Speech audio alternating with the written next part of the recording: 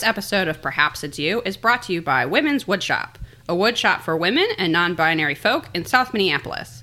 This community resource is the perfect place to learn skills like spoon carving, bowl turning, and using power tools without the burden of mansplaining. If you've ever had a well-meaning dude take a tool out of your hand while you were trying to learn something, you'll understand why this is important. Learn more about this safe, friendly, and welcoming environment at womenswoodshop.com.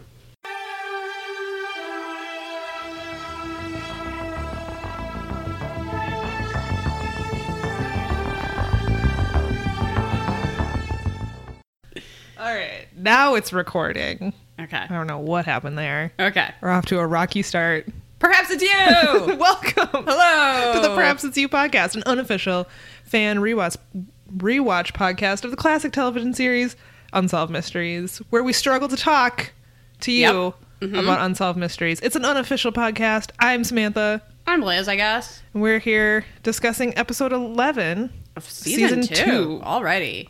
You can watch along on Amazon Prime if you so desire. You sure can, but you don't have to. No, most people don't and don't feel obligated. We don't give you homework on this show. No, that's not how this works. No. How's it going, Liz? I'm all right. You know, I'm trying to survive the apocalypse. Yeah. How are you? About the same. Yeah. Yep. It's been a dark week and a line of very dark weeks, and sure has. Everyone just hold on. Hang in there. I know it's rough. Things have to get better, right? Oh, I guess. I hope so. Surely. At my most optimistic moments, I tell myself, this is a very transitional time, and we'll come out on the other side queerer and freer. Let's hope. Oh, God, I hope so. Let's hope. Do you have any updates? I do. Okay. I've got some updates. As you may recall, I felt woefully unprepared to discuss the Just Sweats case. Oh. Which, did I find a sweatshirt from Just Sweats on eBay that I might have to get? Yes, I did. It was an impressive sweatshirt. It's some people on our Facebook page were a little squeaked out by it being a used sweatshirt, but come on. Okay. I want those people to take a minute and think about how many mouths a restaurant fork has been in before theirs. I don't want to think about that. I'm going to wash the sweatshirt. These are things you don't want to think about. I'm going to wash the sweatshirt. Oh, Liz, there's certain things we know, but we don't want to think about. Well, I'm just saying. How many butts have sat on the toilet you're on? Yeah. Things you know, but you don't want to think about. So it's really not that gross to wear a used sweatshirt. I guess not if you put it that way. It's not. Even if you buy new clothes in the store, probably 50 people have tried that on before you. That's true. That's a good point. Were they sweating in it? Maybe, if it was hot out. I guess. So that's my defense. But do I wear a lot of thrift store clothing, so I can't really be skeeved out about this? Yeah. Sure. Yeah, I'm over it. You actually found a lot of information about the Just Sweats. Also, more importantly than finding the sweatshirt that I should probably get, I did get my book Insured for Murder. That came in the mail. Oh, nice. I haven't had a chance to read it yet. It just came. It looks pretty cheesy. It does, actually. I'm going to read it because I care about this goddamn podcast, and I care about you 5 listeners. I'm at least going to give it a hard skim. That's all we ask. But, oof. I don't like that so much of this is dialogue. Oh, really?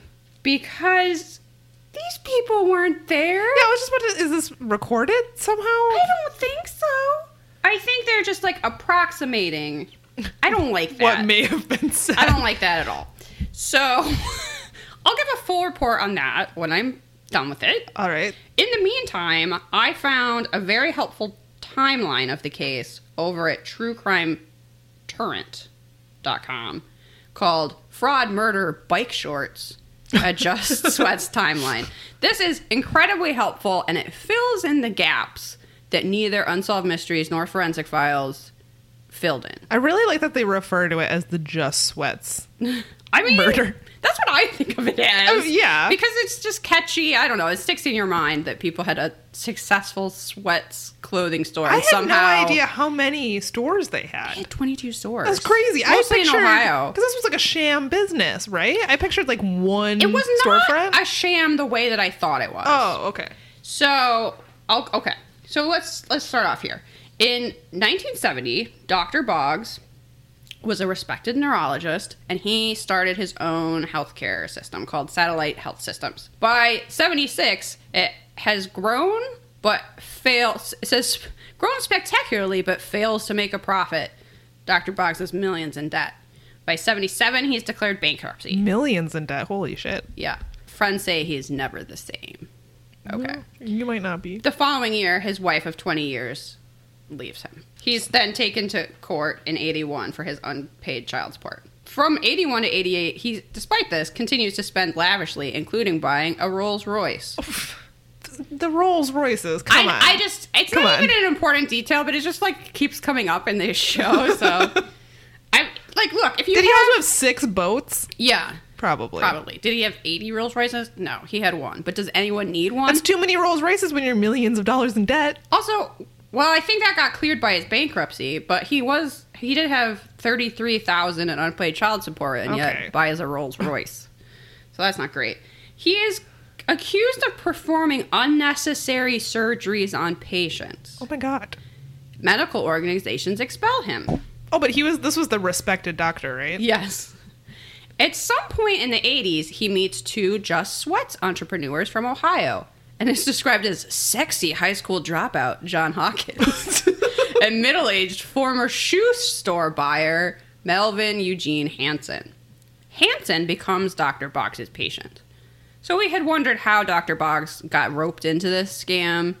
Somehow in meeting them and Hansen becoming his patient, that's how they knew him. Okay. I don't know.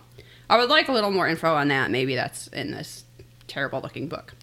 In 1985, Hawkins and Hansen opened their first Just Sweat store in Columbus, Ohio. It carries a large inventory of colorful exercise clothing. The store is a huge success. In 1986, by 1986, they've opened a total of 22 stores in Ohio and Kentucky. They offer deals such as Lycra bike shorts for $4.99. $4.99? Great deal. Yeah. No wonder they were so successful. And they become household names across Ohio due to their many TV commercials. But Hawkins and Hansen begin mismanaging the business.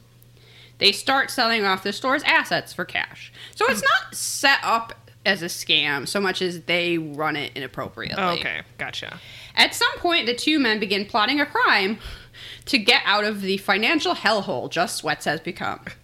Hansen starts applying for life insurance. He immediately obtains 3 policies totaling $1.5 million and names Hawkins sole beneficiary. The plan is to fake Hawkins' death and get their hands on their insurance money. They invite Dr.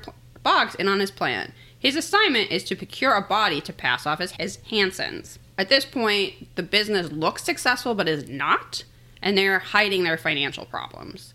Lots of companies are interested in investing in Just Sweats, but investors would require to see an audit, which they can't allow because... That would raise some red flags. Yes, because they've actually been selling off all the assets. Just Sweats is sinking fast. Hawkins and Hansen get serious about an illicit plan for a way out. Hansen starts telling people that he has AIDS and is dying. Oh, okay. Neither claim is true.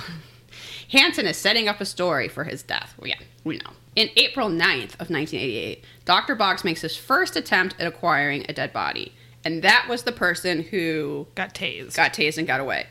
What's an interesting note that, at least according to this, he picked him up in a bar called The Spike and invited him to his office for an EKG. What? Is that code for something? I don't know. We were assuming that he went back to the office to have sex with him. But it's maybe he just offered him free medical procedures. That's almost more, at least today. More enticing. Might sure. be. Wait, yeah. It's oh wait, you could do that for free? Hubba hubba. Anyway, the district attorney declined to press charges, and at least one source says authorities dismissed the incident as a lover's spat. Also, Dr. Boggs remains some remnants of his former success. A detective who hears the claim says that Dr. Boggs has an excellent reputation. Not true. Not really. He's been performing unnecessary surgeries and has been kicked out of all these medical organizations, and I don't understand why he still has a medical license. Okay. April 15th, 1988. Dr. Boggs goes back to the bar, and that's when he picks up Ellis Green. This says possibly Hansen is there as well. Okay. That's unknown. Whether or not it was Dr. Boggs by himself or Dr. Boggs and Hansen take Ellis Green back to the thing and kill him. Then, right, Ellis Green is murdered. I've read a few different sources saying he was either suffocated or drugged, or I don't think they really know. Yeah, he was cremated too fast, right? Yeah, they I didn't don't complete the autopsy. This is claiming that he was suffocated, I think, but I don't think we really know. Okay, so we know that part. By July 1988, the Farmers World Life Insurance sends Hawkins a check for $1 million. Then they figure out that that's not really his body. Yes, they decided to check after the fact. After the fact. Why? Some questions just can't be answered. They are unsolved mysteries. At this point, Hawkins panics. He withdraws $400,000 from the Just Sweats accounts and flees to Amsterdam. He buys a boat so he can travel freely. I thought he split with the insurance money. Oh, okay. But it sounds like he just went around, cashed out all the Just Sweats accounts. Hansen also abandons Just Sweats. They just are, like, gone one day. Like, the stores are just shuttered, I guess. And Hawkins is already out of the country with his $40,000. That's when... And then Hansen gets a lot of plastic surgery. Oh, okay. To try to change his identity. So that's when he, in 1989, comes into the Dallas airport and is busted by customs. Oh. So he gets busted at the airport claiming to be Wolfgang von Snowden. But he has Ellis Green's driver's license. He's also carrying a library book called How to Change Your Identity. What? Again, if you're going to pick a fake name, don't pick Wolfgang von Snowden. Wolfgang von Snowden. Sir, what are you reading? Is it a book called How to Change Your Identity? All right. Oh So that's when Hansen is taken into custody. Hansen claims he paid Boggs $50,000 to supply a corpse, but had nothing to do with the murder of Ellis Green. Okay. Well, you have something to do with the murder if you're paying someone for a dead body. He thought it would be someone that was already dead, Oh. supposedly, like a John Doe. Okay. But there's no way to prove that one way. My thinking is he probably just didn't really care. I don't think so. But anyway, Dr. Boggs claims he didn't kill Green. He was already dead. No, Dr. Boggs. That is not true. He also said that he only took part in the insurance fraud scheme because Hansen threatened to out him as gay. Maybe he paid you $50,000. Either way, you participated. You did it. I mean, he don't out people, but other than that, I don't know what to say about that murderer, Dr. Boggs. Okay, so then by 1990, John Hawkins is still missing. America's Most Wanted airs that segment. By 95, Gene Hansen goes to trial.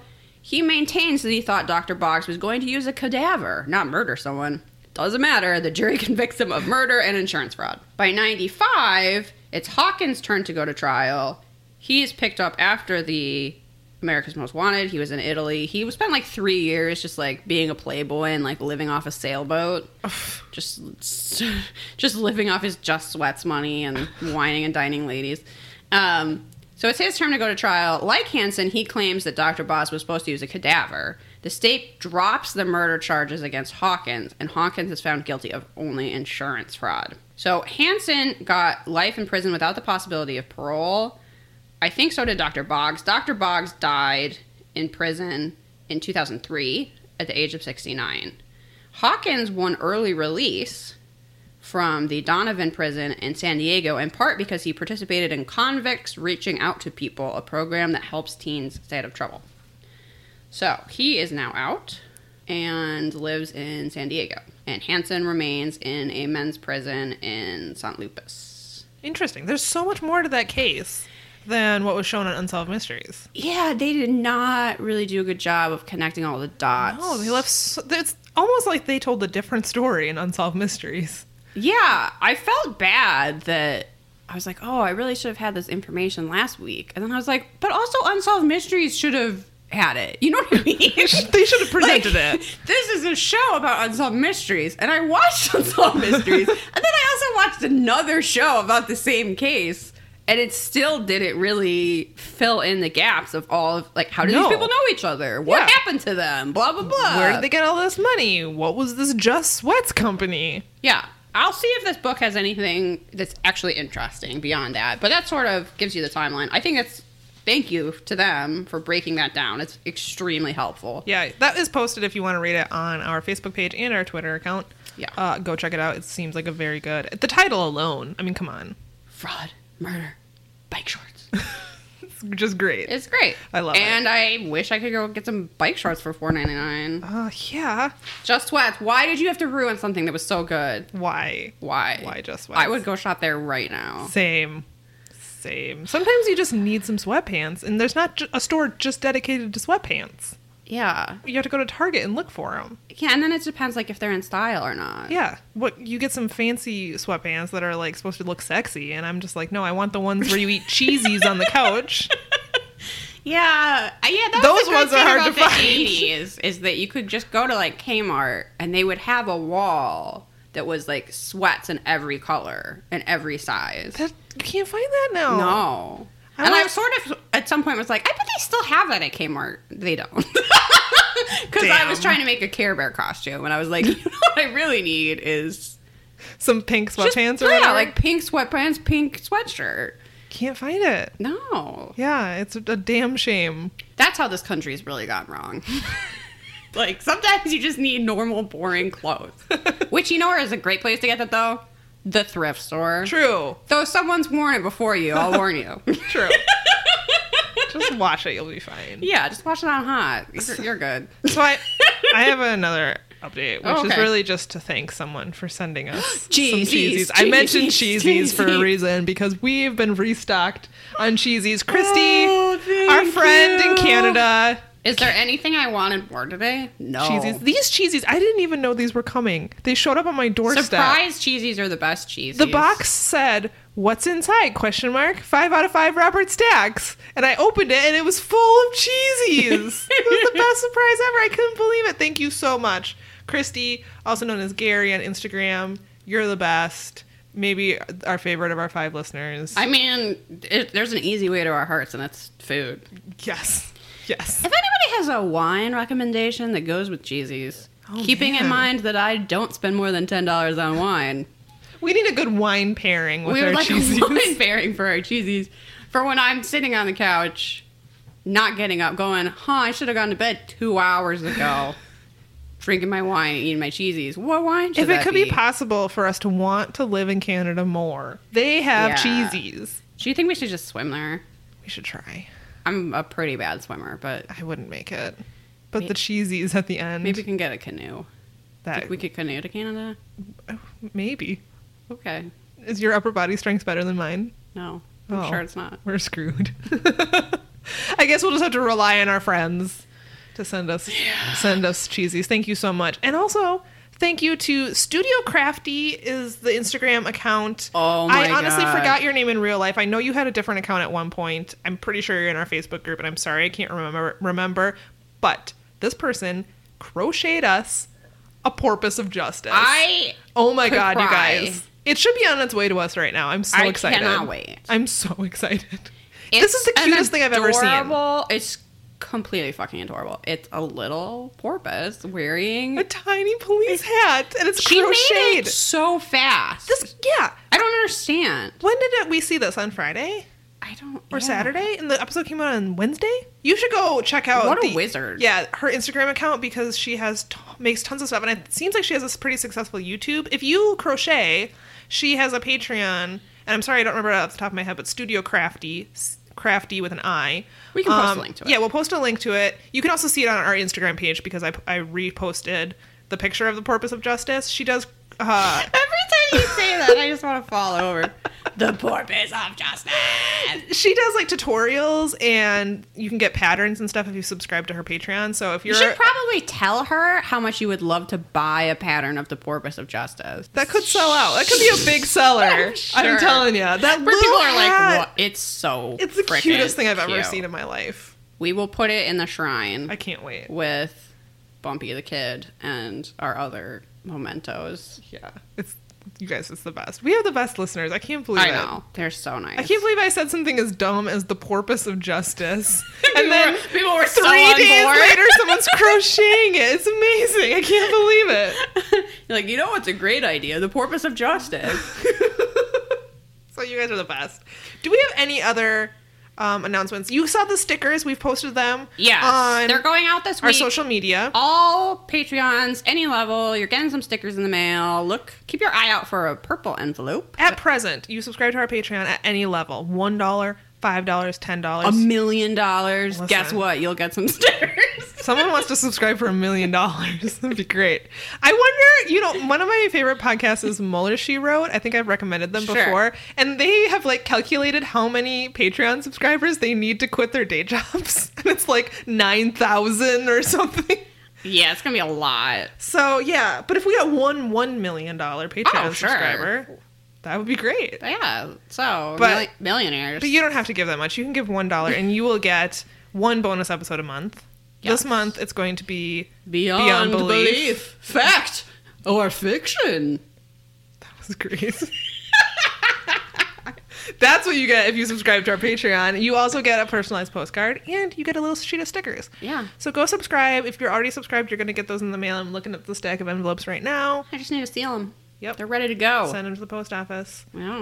Is that it? Should we I think jump that's into it. these We can mysteries? talk about episode 11. Yep. This is an interesting episode. This is a solid true crime episode. We only have true crime cases this time, and we have 4 cases. The magic number of mysteries. Mm-hmm. And there is not a paranormal one. There is not a treasure. There's just crime, really. Just crime. Yep. And our first one starts with this real cheesy Furniture USA commercial. Yeah, I loved that they included this commercial. Why didn't they include the Just Sweats commercial? I don't know, and I'll never get over That it. made me think of this, actually. And weirdly, this guy's tagline of "Bye, kids."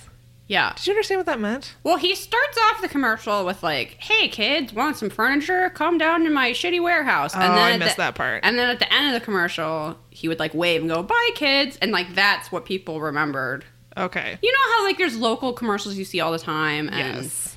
That is I don't true. know what the Minnesota example of that. I don't know is. because I don't often watch regular TV, but I will say that I saw one that had with a guy in a duck costume. It was for Dex, and the joke was that he was the deck duck or something.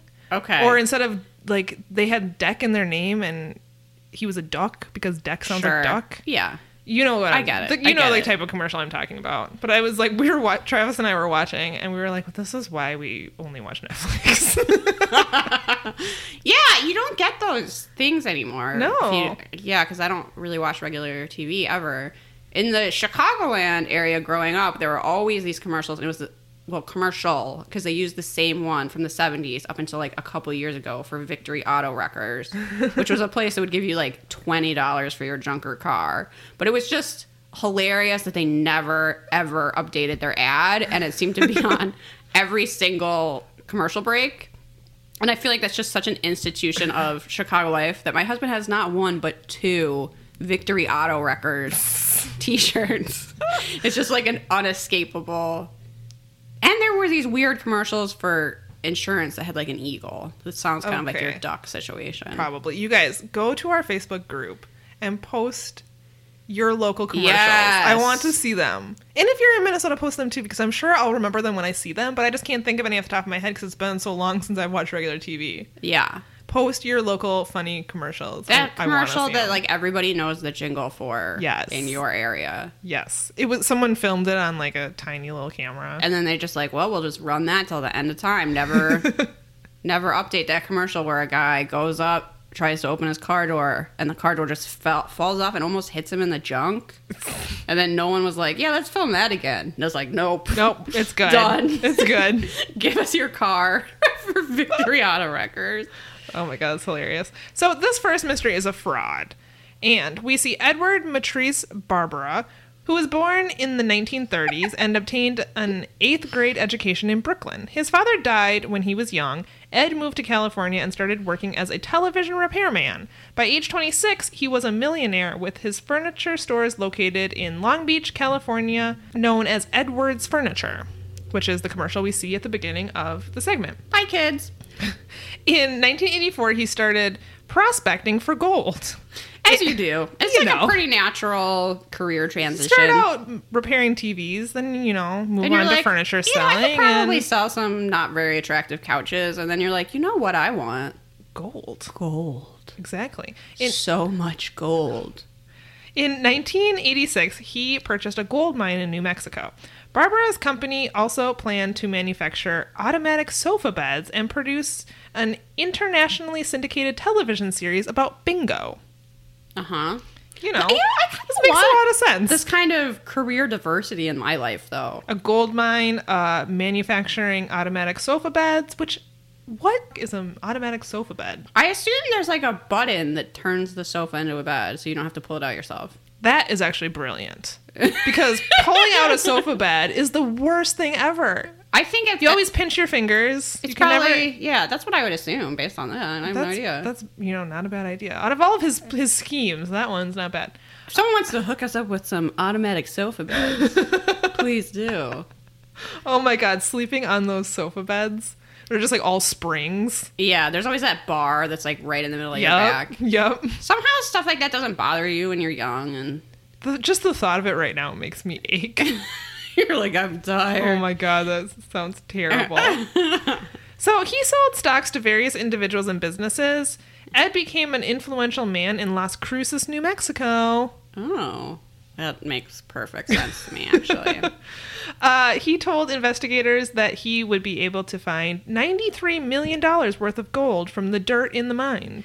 People of Las Cruces, New Mexico are the nicest people in the whole world, possibly even nicer than the people of Minneapolis, which...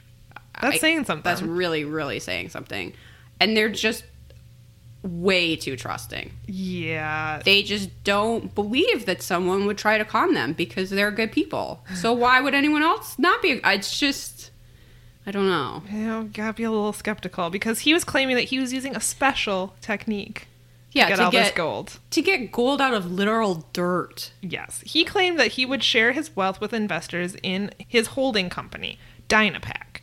Which sounds like the most evil corporation ever. It sure does. Dynapack? Their headquarters is in the middle of a volcano or is under the sea. That is not a legitimate sounding business. No, it's not. One shareholder was prominent San Francisco attorney Melvin Belli. That is his name. I'm sorry. Melvin Belli. Why does that strike me as so funny? I mean, it is kind of funny. I'm sorry, Melvin. Belli signed a positive testimony that helped recruit even more investors. Liz is just silent laughing. I'm the church giggles now. Can't stop. Within months, Dynapack's value doubled and then quadrupled. At one time, Barbara was worth over $136 million. During this time, one investor, Rudy Guyot, wanted to cash out some of her Ruby, not Rudy.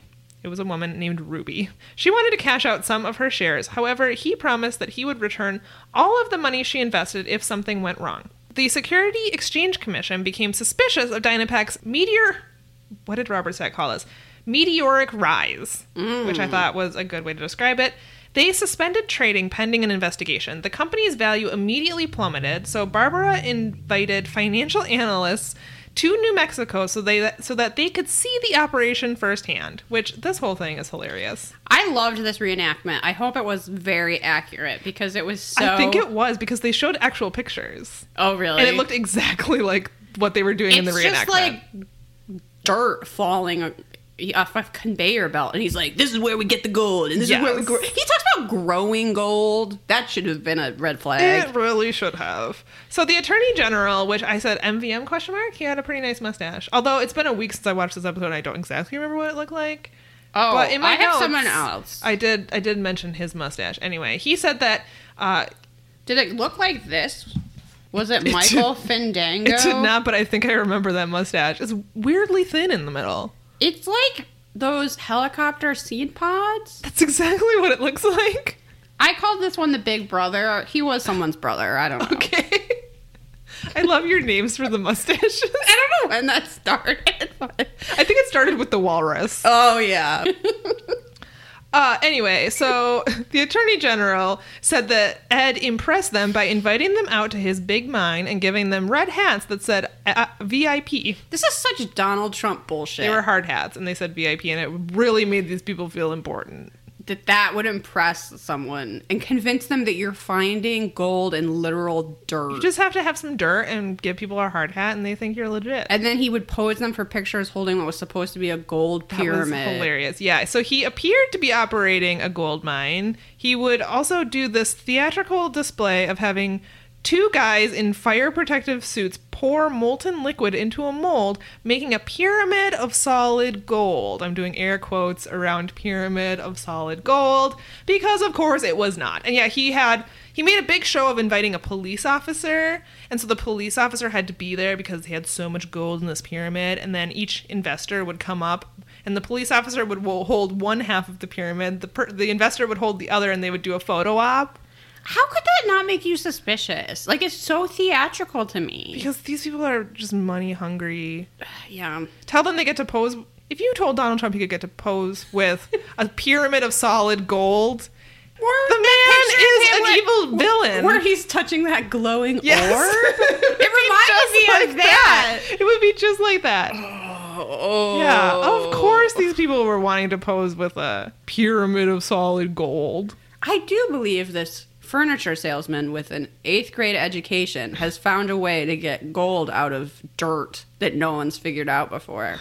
Because my hat says VIP on it, and I'm very, very smart. Yes, exactly. Although, have you ever watched any of those, like, gold shows on the National Geographic? I think it's either Discovery Channel or National Geographic. There's one where they literally vacuum silt, like, out of the bottom of the ocean and, like, sift through it for gold. You know what's but it's like gold dust. It's not like this guy made it sound like he was getting gold bricks out of this dirt.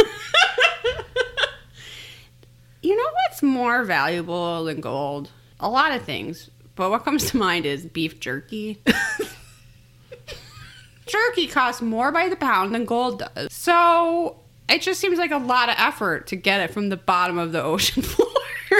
Yeah, and these rigs that these people use do not look super safe. They literally wear, like, the old-timey... You know when you, like, Google first scuba divers and they're wearing that, like, bubble, like, metal hat thing? With the tube and they're walking on the ocean floor. That's, like, what these people wear. Yeah, that seems like a lot of effort for dust. I mean, they must be making something off of it. I don't know. All right. Anyway, just invest in beef jerky. Look, it's very expensive if you think about it. That's true. Beef jerky is ridiculously expensive. Now that I think about it. By the weight? Yeah. Yeah, it really worth way more than gold. Stupid old gold. So on March 24, 1985, the SEC allowed Dynapack back on the stock exchange. I guess this impressed someone. And they decided he was legit. I like that we're supposed to, like, have faith in, like, CEOs and shareholders and what, you know. It's like, oh no, financial people know what they're talking. No, they don't. No, they absolutely do not. This is proof of that. What? They're like, yeah, this seems legit. I held a pyramid of gold. What?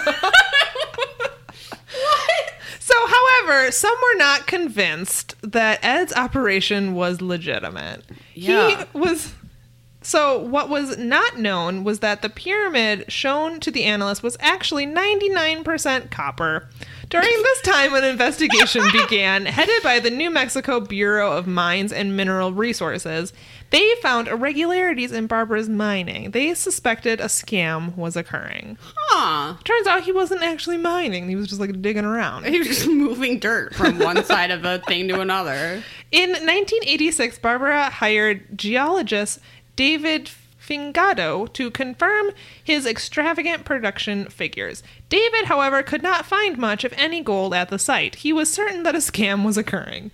Which is hilarious that this geologist that was hired by Ed is like, yeah, I can't find gold here. I don't understand that at all. Why did he hire a geologist? Didn't he know the geologist would go, this is just dirt? I assume he, like, thought because he was paying this guy that maybe he would say whatever he wanted him to say. He tried to bribe him, and the geologist was like, no. Yeah, no, my I have honor scruples. as a geologist is on the line. Exactly. You can't buy it. Yes, exactly. Oh, was that the guy that had like a Whisker Wars Yes. worthy beard? Oh my god, yes, because that was a Whisker Wars worthy beard. Okay. It was like a mountain man beard. The big brother mustache is the brother of the geologist. Oh, okay. Impressive facial hair in that family. Because I was like, wait, whose brother? Because, of course, I wrote this a week ago, and now I don't remember. I know. I've already forgotten, like, all of this But episode. that's whose brother it is, the guy with the beard. Okay, I gotcha. I'm starting to remember. So David quit and was thrown off the premises by Barbara, which is hilarious. Like, he quit, and Barbara was like, I'm kicking you out of here. Get out of here. It's like, I'm on my way out, dude. Before I hit you with the copper pyramid. David was concerned about his safety and the safety of his family. However, the authorities did not take him seriously. David went to the national news to expose Barbara's scam. Barbara, however, claimed that he was lying. 5 days after the interview and 2 days before the segment was to air, David Fingato died in a car accident. Although the circumstances of the crash were suspicious, his death was ruled accidental. Yeah, it's really unfortunate. A few weeks after the interview, Barbara disappeared with investors' money and started a furniture business in Canada. From there, Ed allegedly took customers' money and came back to the U.S. and was caught in Lebanon, Oregon in 1987. From there, he was extradited back to New Mexico. In July 1988, he was convicted of fraud and racketeering. Because of his influence in New Mexico, the authorities let Barbara out, thus allowing him to go on the run again.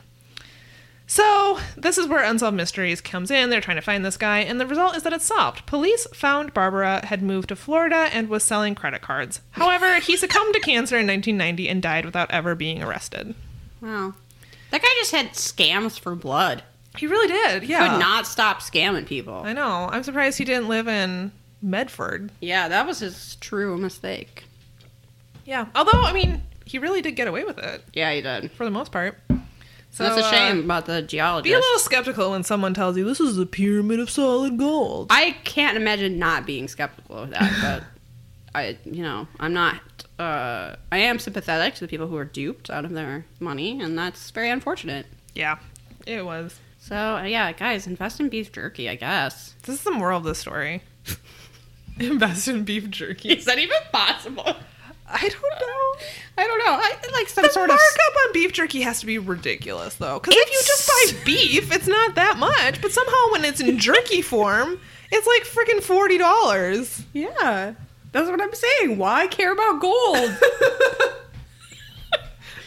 All right. Anyway, Anyway. your turn. So, I have an unexplained death. This is a case where, I'm gonna have to say allegedly a lot. Yep. Because I am 99.9999999% sure that I know who did this. And so does pretty much every commenter on unsolved.com. However, We'll just direct you to unsolved.com for some speculation. that person has not been convicted of any crime, and it would be irresponsible for me to say that they did it. So, Exactly. And we are nothing if not responsible we on are this podcast. telling you how to invest your money. We are not going to besmirch Someone's character. of someone who is allegedly a cold-blooded alleged murderer. Okay. Yes, exactly. So, let's go to Roanoke, Virginia, a place that only has positive associations. February 4th, 1986. This is the death of Rayanne Moser. It was in the evening. She was 21. She went to an ex-boyfriend's house and supposedly tried to reconnect with him. Whose account do we have for that? Only his. Yep. Then they had a fight, and she supposedly stormed out of the house saying, "What do I have to do to prove my love to you? Kill myself." Okay. Yep. That was the next thing that happened. The door closes. Mm-hmm. There is a shotgun blast. The ex-boyfriend does not go to the door. He does not look out the window. He does not call the police. Uh-huh. As you do. Supposedly, 3 witnesses confirm that they overheard her saying she would kill herself. These witnesses are not identified. I assume they are related to the ex-boyfriend. That is an assumption on my part, because we never hear from them. We never hear from them at all. And there's really only one mention of them this entire segment. That was the mention. That was it. That was it. 3 people. 3 people overheard her say, I'm going to kill myself. Yep. Before she stormed out of the house, there was immediately a shotgun blast, and none of those witnesses went to go see anything about it. Nope. Okay. So the police arrive at the scene just before 8 p.m., and they find her dead with 1 shotgun wound to the chest. The shotgun, is it right beside her body? Did it fall on the ground? No. It is lying on the trunk of her ex-boyfriend's car. Makes sense. Uh-huh. They found no evidence of foul play and ruled her death as suicide. Huh. Yeah. Puzzling. It is very puzzling. She was dead next to a gun. She was dead next to a gun, and she supposedly yelled very loudly so that people could overhear her. What do I have to do to prove my love to you? Kill myself? Leave. Shotgun blast? Uh-huh. Makes total sense. Okay. Case closed. Rayanne was a waitress who lived with her parents. She had recently taken a test to enlist in the Navy, where she hoped to study radiology. Her parents did not believe that she would commit suicide because she was looking forward to doing that. When looking at the police reports, they found the evidence that disputed the official ruling. Mm-hmm. Yeah. Yep. Mainly that she couldn't possibly reach the trigger. Yeah, it's a shotgun. Yeah, I mean, imagine how you would have to hold a shotgun to kill yourself. They do a reenactment with a woman holding... It was her mom, who was a similar height. Attempting to reach a shotgun trigger while also pointing it at your body, and you physically cannot do it. Cannot reach. People on Unsolved.com saying that she could have used a stick. I'm going to find that stick and I'm going to hit you with it. That is not what happened. What? The only thing I could think of is that if she laid the shotgun on the hood of the car and positioned herself in front of it and kind of reached around. But even then, I can't really fathom why you would do it that way. Why you wouldn't sit on the ground and use your foot, first of all. Yeah.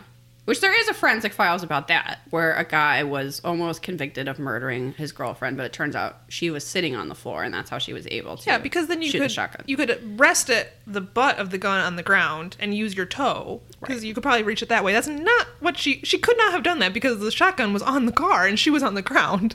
So this makes very little sense. There's really no evidence that she used it at all. No. When looking at the police reports, her parents found evidence that disputed that ruling. Rayanne's car was parked directly across the street from where she had died. The driver's door was wide open. Music was blaring from the car stereo, and her keys were still in the ignition.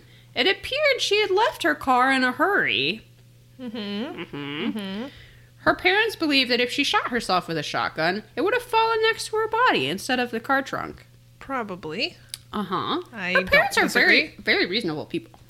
Rayanne's arm, as Samantha mentioned, measured 29 inches. However, the distance from the trigger to the muzzle was 36.5 inches. Her parents did a test with a broomstick in place of a gun. Rayanne's mother, whose arm length was about the same, was unable to reach. On the night of her shooting, her parents were told that an autopsy would be performed soon. However, 2 weeks later, they discovered that an autopsy had never taken place. In fact, it was never requested. This is so infuriating. They requested for the body to be exhumed and for an autopsy to finally be done. Yeah. I really appreciate... You hear a lot from her mother in this segment, and she's very calm and very forceful, and I would be tearing the house down, smashing people's windows. She's just like, no, I'm not going to let this go. And she's not acting like a grieving, screaming banshee like I would be. She's just like completely reasonable. She's like, no, you're going to exhume the body and you're going to do an autopsy like you said you would. Exactly. You can't really argue with that. Not really. According to the autopsy, Rayanne was killed by a contact wound to the chest. This meant that the muzzle of the gun was touching her skin. Powder burns were found on her left wrist. The medical examiner still ruled that it was a suicide. Rayanne's parents, again, no. Right. They don't accept that because they're reasonable. So they contacted a Dr. John Butts. All right, that's just his name. The chief medical examiner for the state of North Carolina. His conclusions were much different than the original medical examiners. He determined that the muzzle of the weapon was actually several feet from the body at the time of the shooting. The powder burns on the hand suggest to him that she tried to grab the muzzle of the gun to protect herself. The original medical examiner decided to change the cause of death from suicide to pending. At that point, her mom appears in front of a grand jury and tries to get an inquiry into Rand's death, which is literally not being investigated. Right. However, they can only change the ruling if there is a suspect, so the inquiry request was denied. I have a suspect. I don't understand this at all. I don't understand. So the police have to identify a suspect? She's bringing it in front of the grand jury, which is something I didn't even know you could do as like a civilian. Yeah, I've never heard who of has that. Who has to come up with a suspect? I don't know. There could be a suspect. There could be a suspect. We just have to say it. This is what I wrote down, and it's not based on anything, but I wrote, is the boyfriend related to the governor or something? What is happening? I don't understand. They literally seem to just take his word for it. They're like, why didn't you open the door when you heard a gunshot? And he was like, oh, I wasn't going to go out there if there was guns going off. I was scared for my life, which, fair enough. But your girlfriend or your ex-girlfriend just said she was going to kill herself. Maybe call the police or do something. Yeah. Do something. So at the very least, this guy... So, yeah, the inquiry request was denied. Undeterred, her parents contacted one of the country's top forensic scientists. After examining the evidence, he felt the police had bungled the case. Ruling suicide much too quickly. He showed that it would have been impossible for her to use the gun herself. Despite that testimony, a request for a new investigation was still denied. I don't understand. So they contacted a ballistics expert, who also testified that there is no way she could have accidentally shot herself by dropping the gun on the ground, which was another theory. No, that didn't happen. They tested it to see if that type of gun could accidentally fire if you dropped it, and it didn't. So, almost 3 years after her death, the cause of death was changed from suicide to undetermined. However, to this day, the case remains unsolved and no investigation has been completed. All the Unsolved Mysteries Wiki says is that Rayanne's boyfriend has long been considered a possible suspect in the case. Long-term speculation is that he may be a police informant being sheltered by the police, but this is unconfirmed. Sadly, Rayanne's mother passed away in 2015 without any new evidence being found. Her father, siblings, and other relatives are still searching for the truth. I have chills right now because it's so sad and it's such an injustice, and that no investigation was done at all. I think it's really obvious you did this allegedly. I think it's very obvious that this could not have been a suicide. Yeah. Also, it was never said, but whose gun was that? That's a really good question that I couldn't find and it was an answer to. Was it her boyfriend's gun in her boyfriend's car, and we're to believe that she went in and took it out? Because the gun was found on top of his car. Yeah. Her car was across the street. Where did she get this gun? Right. I guess I'm just assuming it's not hers. I mean, I think they would have said if it was hers. I would have thought Maybe it's just not registered and they don't know whose it is. I would think that would be an important thing to find out. I don't know. I have questions. You think you would investigate that if they don't know whose weapon it is? You would think. But I think you would investigate this no matter what. Yeah. And that just didn't happen. So... And not just take the boyfriend's word that it was a suicide. Go to the Unsolved Mysteries, unsolved.com. Yeah. And feel free to just engage in some speculation with those people. Yeah, I mean, we don't have a name for the boyfriend, so I guess I don't have to be so cautious about it. But honestly, I don't know what happened. I just don't think it's a suicide at all. No, it makes no sense that it could be a suicide. It's very frustrating to me that apparently she was not valuable enough to be looked into. Yeah, it's really too bad. And that, I think, is Lenny Briscoe agreeing with me in the background. Yeah, I think so. He's barking for justice. Yeah, barks for justice. When you don't have the porpoise for justice, you can get Lenny Briscoe and he'll bark for justice. Exactly. All right. I'm excited to talk about your next case, even though it is extremely depressing. It is extremely depressing. So, brace yourself for that. Grab your cheesies. You're going to need that comfort food. You sure will. So this is A Lost Love. Surprise, surprise, that's the theme of this season. I would like to put out a very selfish request that if anybody feels like designing a Lost Love t-shirt, I really want one. I want a t-shirt that says Lost Loves in the, like, Unsolved Mysteries thing where the stripes are behind it. You know what I mean? The rainbow stripes. And it just says Lost Love. I would love to wear a t-shirt that says that. Like the transition sort of title? Yes. Lost Loves? I'm sure someone could make that happen. I would love that. I want a Lost Loves t-shirt. So this is a Lost Love, like we said. I wish we were wearing our Lost Loves t-shirts right now. But it is from 1924 through 1950. Georgia Tan ran the Tennessee Children's Home Society from a stately home on Poplar Avenue in Memphis, Texas. Boo! Boo! Let's just paint a picture for you. Miss Georgia Tan in Memphis, Tennessee, on Poplar Avenue, in a stately home, running the Tennessee Children's Home Society, is not as quaint as it seems when this mystery opens. She used it as a front for an illegal foundling home and adoption agency that placed over 5,000 newborn infants and children. Foundling, I don't know if that's a word that was used in the segment, but that seems to be just when you find a child and you send it to an orphanage. And you just take it? I think so. A foundling home? Anyway, for 5,000 newborn infants and children. That's not a word. It's a word that Unsolved Mysteries Wiki used. I don't know. So yeah, well, it also told me that the guy who has the wafers at the church was called a server, and then everybody yelled at me about that. So that's true. That's true. This is crowdsourced information right here. So these were for children all the way up to age 16, and she sold them to what she called high-type families in 48 states. She used manipulation, deception, pressure tactics, threats, and brute force to take children from mainly poor single mothers in a 5-state area to sell to wealthy parents up until outrage, lawsuits, and complaints spurred a state investigation into her tactics and that closed her down in 1950. She's terrible. She's the worst. Protected by the infamous Edward Hall, or also known as Boss Crump.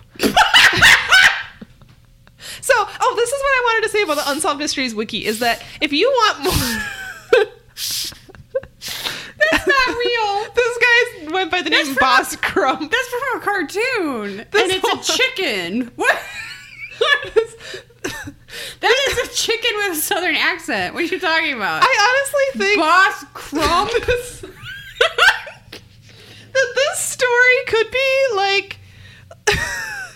like a Brothers Grimm fairy tale where Georgia Tan and Boss Crump are stealing children. They're luring them into the gingerbread house. Yeah, it really could. And then they are like, get in the oven to clean it. It's fine. But what I wanted to say about the Unsolved Mysteries Wiki is that whoever wrote this Unsolved Mysteries Wiki put in a lot of information that wasn't in the segment. So we're all about to go on a journey of discovery. Yeah, I noticed. I know a tiny bit about this case. And I noticed that they had it's very sad.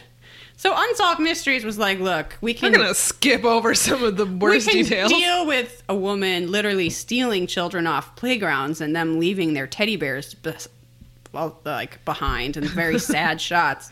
But let's leave out the fact that a bunch of these children died. Yeah. Yep. So, Tan was protected by the infamous Boss Crump, and she regularly altered and destroyed the records of children, quote, processed through her custody and did not conduct checks on the adoption homes to which she sent them. It is believed that Tan craved the wealth and power that her position and role afforded her, hopeful to eclipse her locally famous father, who was a judge in Mississippi and who had prohibited her from entering the field of law.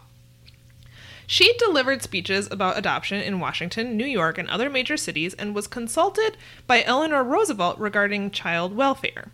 Oh, Eleanor. Yes. What a mistake. So many children died while in her care. that at one point the infant mortality rate in Memphis was highest in the country, and many more deaths were never reported. That's pretty significant. Yes. That's very startling. The infant mortality rate in Memphis was the highest in the entire country because of how many infants were dying in her care. Did that. One woman significantly increased their infant mortality rate. None of that was talked about in Unsolved Mysteries. So props to whoever wrote this Unsolved Mysteries wiki article. I really think they were like, this is sad enough. But you don't get the full story at all. Here's some more truth bombs. Notable celebrities such as Joan Crawford, June Allison, Dick Powell, and Smiley Burnett. Smiley Burnett. Pearl Buck used TAN services, as well as the parents of New York Governor Herbert Lehman. Her death prior to prosecution in 1950 led to more stringent laws on adoption in Tennessee in 1951.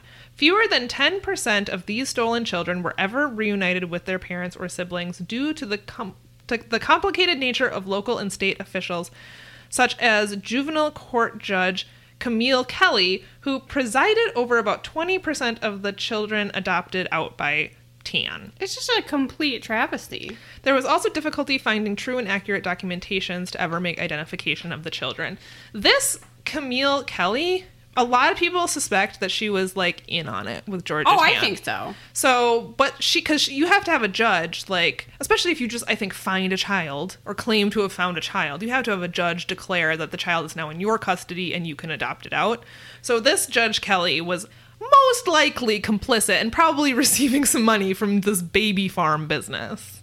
Oh my God. Yeah, it's bad. Attorney Robert Taylor investigated TAN and her orphanage, finding that it was a front for a baby stealing and black market adoption organization. He believed that Judge Kelly was actively involved in the cover-up, and he followed her assistant, who often flew in the middle of the night to Los Angeles to bring stolen children to their adopted families. Mm-hmm. He also discovered that TAN had charged childless couples a fee for background checks for adoptions that would never take place. In total, she gained over $1 million from her orphanage. Which is so much money back then. Taylor presented a report to the governor on September 12th, 1950. Unfortunately, TAN died of cancer just 3 days later. Kelly resigned 2 months later. As a result, the orphanage was officially shut down. Cindy Lou Presto was one of the children, quote, found by TAN and placed in her orphanage. She appears in Unsolved Mysteries. After she was adopted, she asked her parents about her birth family. They refused to tell her anything. Look, we don't want to say that we just didn't purchase you so much as bought you. Yeah. So her adoptive mother died, and she found correspondence between her parents and TAN. A few weeks later, she learned that her birth name was Sandra Lee Bridgewater, and that her birth mother's name is Evelyn Bridgewater. They were soon reunited after 30 years. She learned that in 1947, she was abducted by TAN while playing at the park when she was just a toddler. This reenactment is heartbreaking. Yes. She and several other children were taken to Judge Kelly's courtroom. Evelyn tried to get her back, but was unsuccessful. Can you imagine?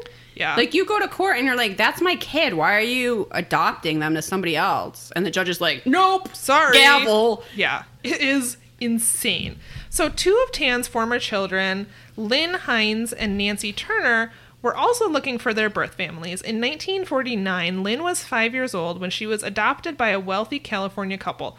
All right, we're using the word adopted a little loosely here on Unsolved Mysteries Wiki. When she was an adult, she learned the truth about her quote-unquote adoption and began searching for her biological family. She located her adoption certificate, which said that her birth name was Martha Jean Gookin. However, she was unable to find any other information about her family. She, Nancy, and several other children are still hoping to find their families. So, if you want some more information about this case, of course it aired first on Unsolved Mysteries on the December 13th, 1989 episode, but it inspired the movies Missing Children, A Mother's Story, and Stolen Babies. Oh. The book Baby Thief, The Untold Story of Georgia TAN, the Baby Seller Who Corrupted Adoption, by Barbara Byzance Raymond. Can I read a whole book about that, though? Published in the U.S., Australia, and UK. I don't know. Like, that's... Oh, that sounds probably very heartbreaking, but I bet there's so much more to the story. Oh, definitely. I mean, Joan Crawford bought a baby. I want to know just about that. That's crazy.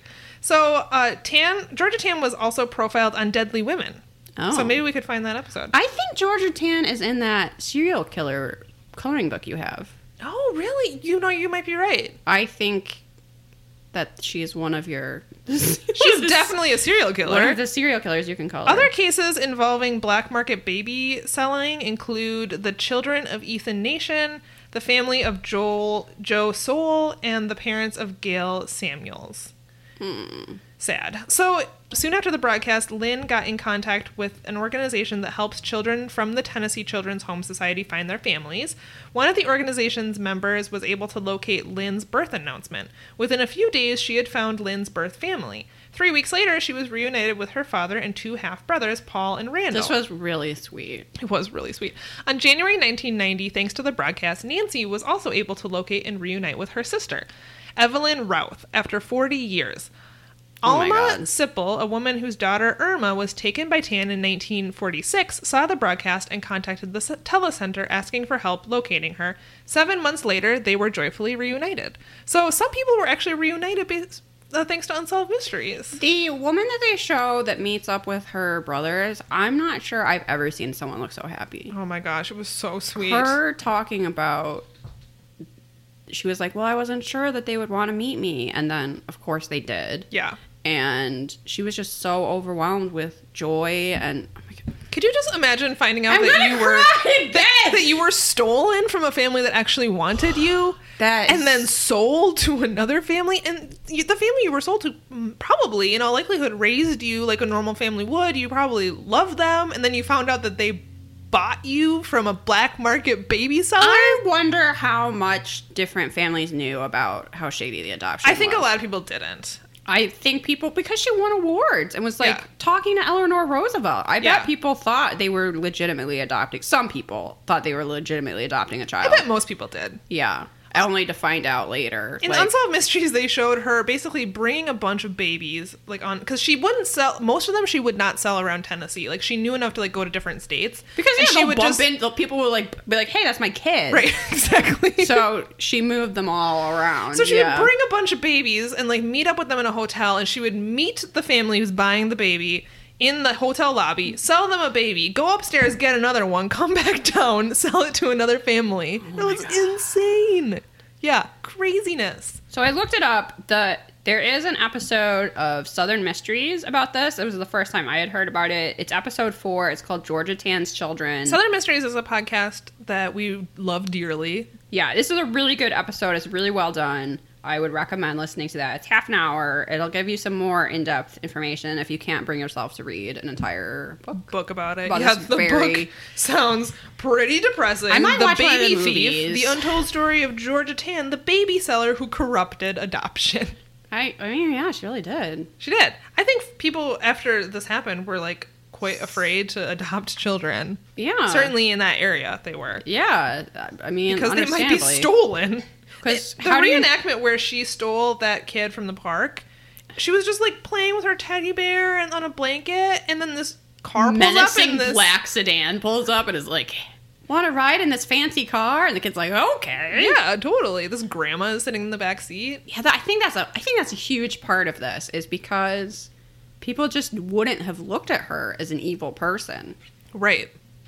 And which is something they talk about in that book, Killer Women, that we just don't want to think of women as being capable of these horrible things. No, especially not a grandma-looking old yeah, lady. nobody was going to look at that old lady and be like, we can't trust her with babies. But so many of those kids died. So many. Which makes me go, you're not good at selling babies. Yeah, if they're all dying. Like, what the fuck, Georgia Tan? It's one thing to steal babies. Why are these babies dying? I think she had such an abundant supply Yeah, she just didn't that really it care. really didn't matter if a couple It's of just them like died. inventory to her. And I know, so Ugh. in that book, Killer Women, they did talk about baby farms briefly. And, like, I don't know if this was the case with Georgia Tan, but people were making money off of just taking the babies. Oh. So, like, people would, like, Okay. pay money for you to take their baby or whatever.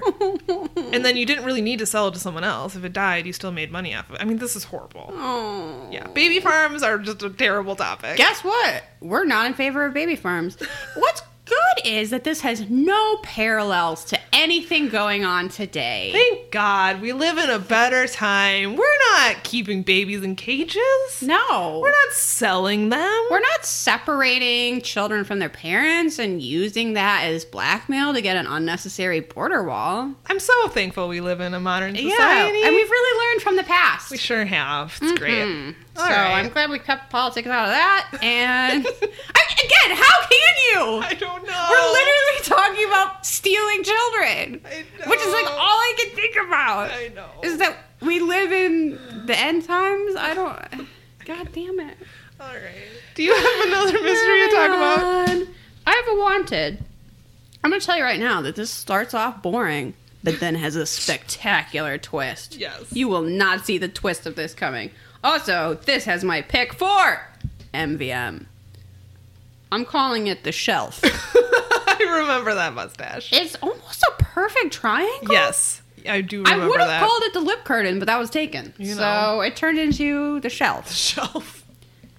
This one up here, this was called the Standard. This was just a regular cop mustache. Anyway, this is the case of Donald Eugene Webb, who was wanted back in the day. Back in the day. Back in, let's see, where are we going here? So, it was December 4th, 1980, around 3 p.m. in Saxonburg, Pennsylvania. A teenager heard the sounds of gunfire and a fight coming from outside, which was weird because this is just like a sleepy little town. So, he went to tell his mom, "Hey, Mom, I think I just heard gunfire." And she was like, "Don't even joke about that." Which is such a, like, realistic mom thing to response. say. And the kid was like, "No, I'm serious." So the mom went outside and found a severely injured Greg Adams, who was a police officer, in some nearby bushes. He had been shot and asked her to summon help, but he clearly knew that he was dying. And when she asked who attacked him, he said that he didn't know the assailant. And when she looked up, she saw a white car driving away from the scene, but she couldn't really get a good look at it, and she didn't have any more information than that. So Greg was taken to the hospital, and he died soon after. He left behind a wife and 2 children, and the community, because it was small and tight-knit, was like very up in arms about this. It was determined that Greg had been shot during a routine traffic stop, and they found a driver's license at the scene. However, when they tracked down the name on the driver's license, which was Stanley John Portis, they found that that person had been dead for like 40 years. Yes. So, and they found the gun that was used to kill him at the scene, but there was no serial number on it. So, when they found out that this Portis guy had actually died in 1948, they discovered that he had left behind a widow. And when they contacted her, she had since remarried, and her husband's name was Donald Eugene Webb. And they realized that he had actually taken over Portis's identity. Webb was a member of the Fall River Gang, and he would rob stores and homes on the East Coast. And they did a reenactment of him, and he just looked like an, I don't know, middle-aged, middle-class white guy going to a jewelry store and then saying, like, "I'm in the market to buy a beautiful lady, a beautiful ring. What can you show me?" And then he would, like, case out the joint. And nobody suspected him because they judged him based on his very bland appearance. Yep. I mean, Yep. So police believe that the day before the shooting, Webb and an accomplice went to that jewelry store to case it. And then the next day, when Greg Adams was on parole, I think Webb ran a stop sign. It was just like a totally normal traffic stop. And when he walked up to the car, he ended up being... He then blocked the vehicle from entering the parking lot. He approached the vehicle from the front and asked to see Webb's driver's license. It is believed he then realized that the license was fake and was shot twice by Webb. They struggled with each other and somehow ended up in the neighbor's bushes. Greg tried to shoot Webb but was unsuccessful. Then Webb beat Greg over the head with his own gun. Not great. Not great. So he was laid to rest at a funeral where like hundreds of officers came from all over the state, and Saxonburg put up a monument to memorialize him, which I think is nice. So they were hoping that one day Donald Eugene Webb, who was on the run, would be caught. So this is, the wanted is, let's find this guy. Yes. Bring him to justice. Straightforward. Yeah, very straightforward case. He was on the FBI's most wanted list. He was number 1 for a while. He was, I think, like, one of the people that was on the FBI's most wanted list, like, for the longest period of time. Oh. So, Interesting. this is solved. In 1990, the FBI director received a handwritten letter from someone claiming to be Webb. It is unknown if that was a hoax or not. In 2005, a man was discovered using Webb's name and social security number. However, it was later determined that that man had stolen Webb's identity. Bad idea. Yes. To steal the identity of someone on the FBI's most wanted list. Not a great Whoops. Plan. Okay. Anyway, Webb still eluded capture for 3 more decades and was eventually removed from the list. 3 decades? Eventually removed from the list in 2007. Yeah, he was on the list longer than any other fugitive before Victor Guerrera, who surpassed his record in 2010. Then, in June 2017, so what? Be glad we're making this podcast now. This is when things get weird. Investigators announced that they found a secret room in the home of Lillian Webb, who had been Donald Webb's wife. What? They suspected he may have hidden there after the murder. In July 2017, a search began of the backyard property. It was announced that human remains were found in the backyard. What? In July 14th, it was officially announced that the remains in the backyard belonged to Donald Eugene Webb, and he had likely been dead since 1999. Who killed him? His wife? No, he had a stroke. Oh, and she just buried him in the backyard? He had been hiding in the house for 3 decades. So what happened was... Oh my god! That's insane! So that information came from Unsolved Mysteries Wiki. I did a little bit more research reading an article from the Boston Globe called Fugitive Told Wife to Bury Him in Backyard When He Died. A longtime fugitive, whose remains were recently dug up from the Dartmouth backyard of his former wife, had instructed her to bury his body there when he died in 1997, when he was on the run for allegedly murdering a Pennsylvania police officer in 1980. So basically, they found out from Webb that after that incident, he went to a hospital, checked in under a fake name, and was treated for his injuries from that fight, and somehow no one found him. Oh. After the discharge, he just went home. He just lived in a secret room? Well, the thing is, the secret room is like the size of a shower.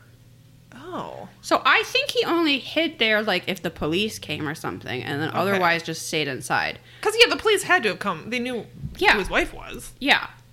That's crazy. They only found this out because or maybe it's just Lillian's son. Lillian's son was suspected of illegal gambling.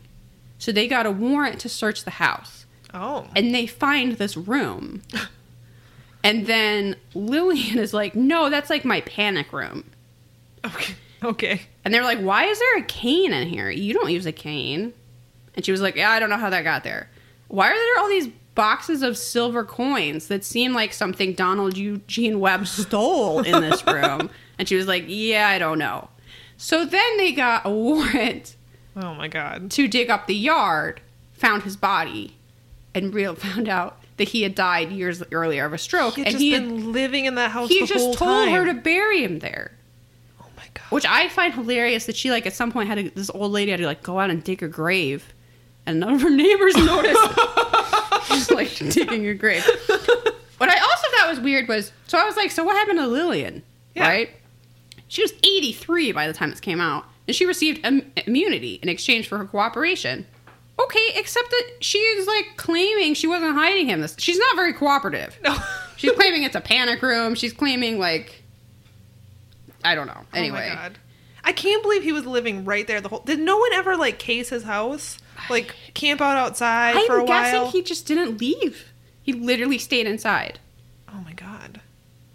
3 decades. For 3 decades. This craziness. Which is extra funny to me because I always make fun of this episode of Law & Order SVU, where it turns out this waterbed salesman has been just staying in an apartment for 30 years.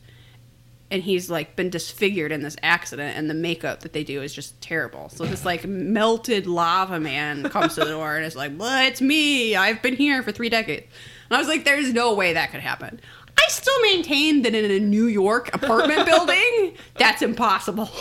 You can't hide for 3 decades by just staying inside a busy building. However, apparently, you can just stay in a house in Pennsylvania, and eventually your wife will just bury you in the backyard. Will just bury you after you have a stroke. Oh, my God. So that was a very boring Unsolved Mysteries case, but it turns out to be this totally fascinating story. Wow. I'm so impressed. So he was in his mid-60s when he died. He sort of got away with it, but he sort of just, like, made his own jail. Kind of, yeah. Particularly if he had to spend a lot of time in that shower. It's like they made a room smaller than a jail cell. And then just lived in that. Yeah. That's crazy.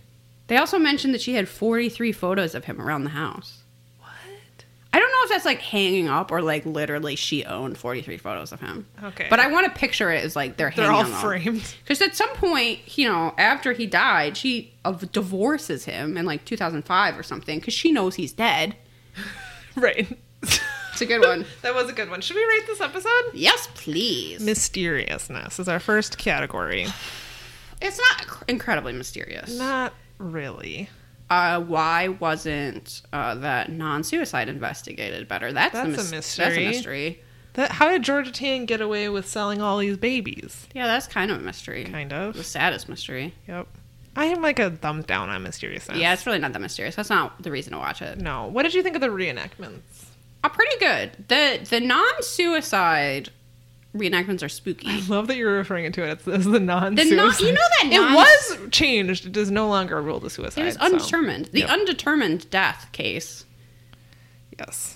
Those had some spooky, atmospheric, very unsolved mysteries. True. I really like the reenactments at the gold mine. The gold mine. Yeah. Them holding up that fake pyramid. You get to see the con artist like running around like, look at this dirt, we're growing gold here right in this ground. It's pretty great.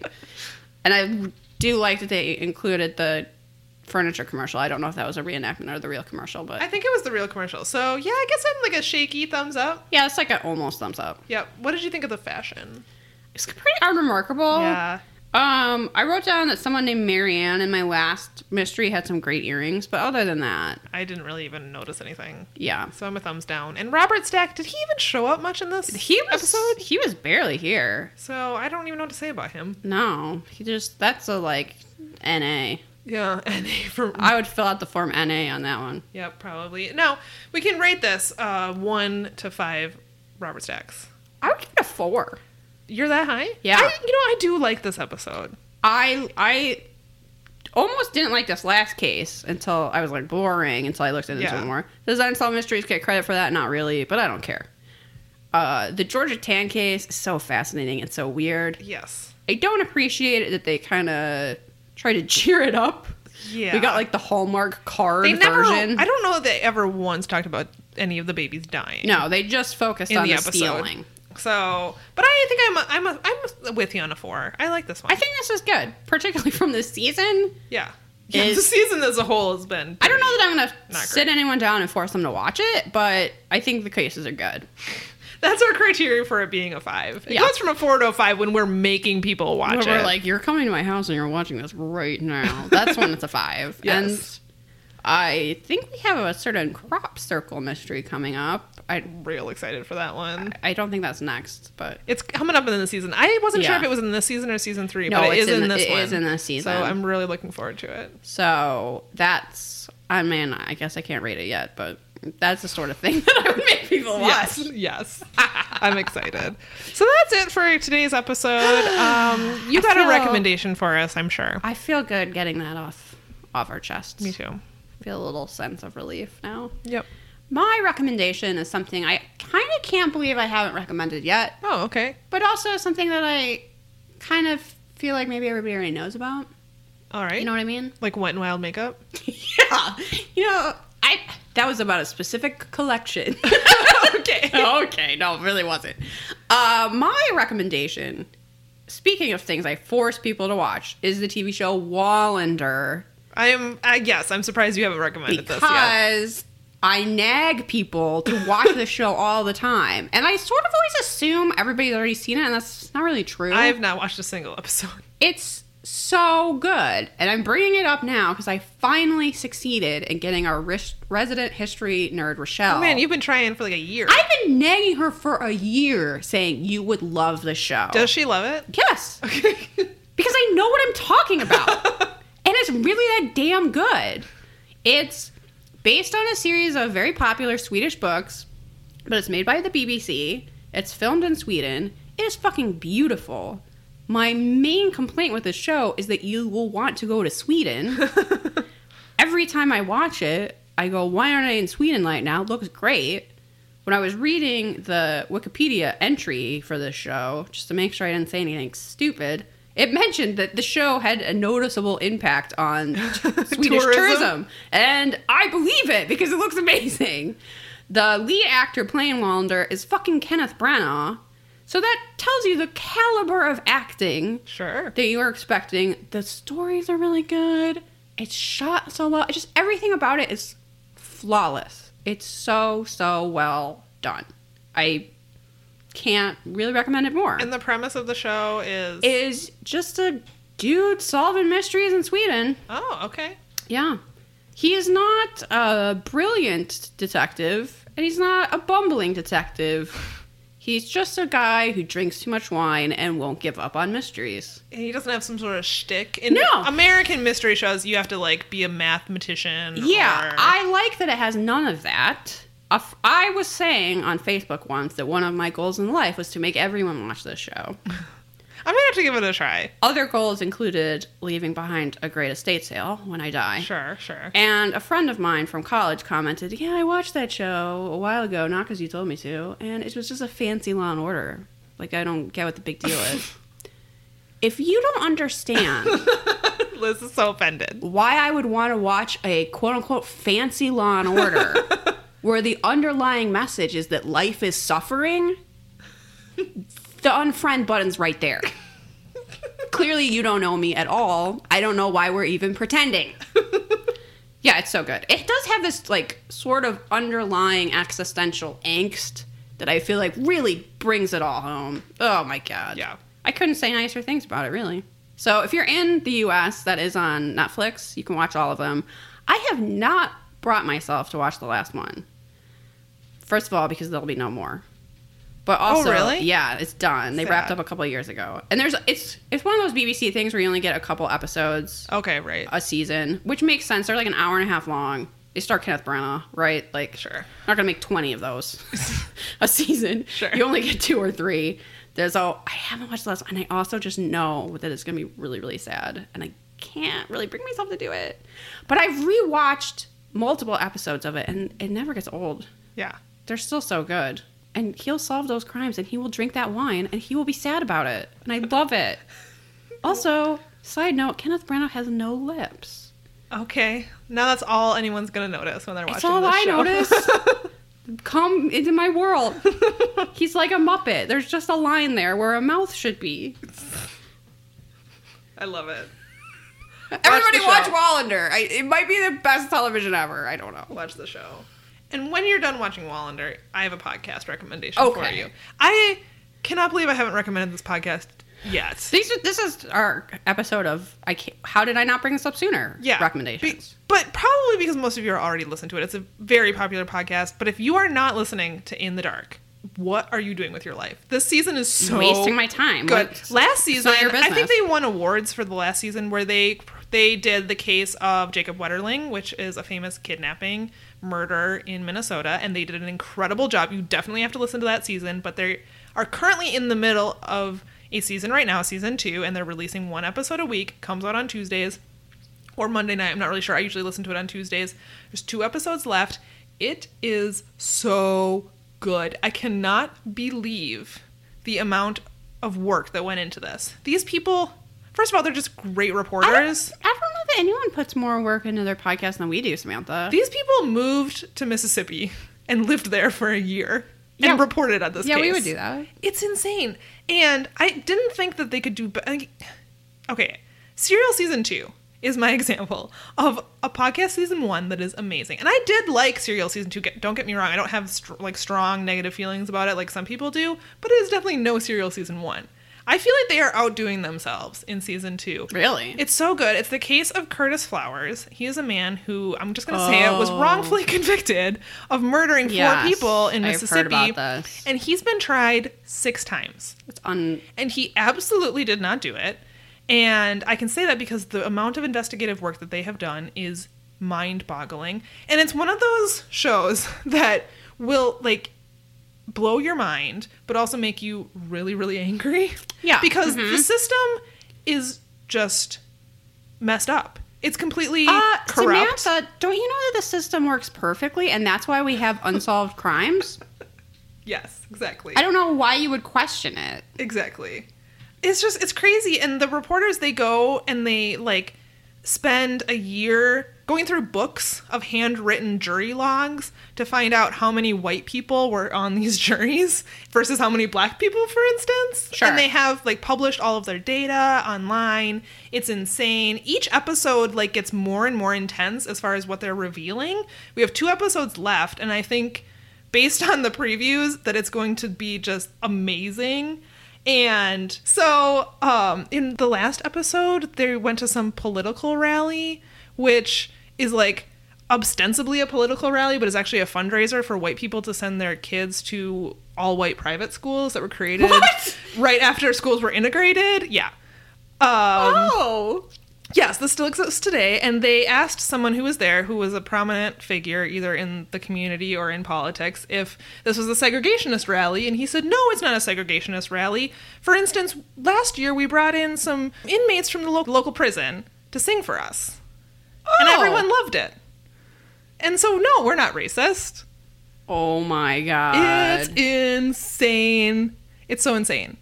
But also, they interview so many people who are involved with this, and they do it in a way where they really, like, and they do it on both, like, they talk about the victims, they interview the victims' families, who, of course, think that this guy is guilty. And they do it in a way that's very respectful, and I think really highlights the pain and suffering that these people have gone through, too, because these people have also suffered through 6 trials. Sure. Hoping that their families will get justice. Waste of resources. 6 trials. I know, and I just found out today that on Twitter that this podcast has spurred campaign to recall, because the reason that the district attorney is still trying these cases is because he gets reelected every year.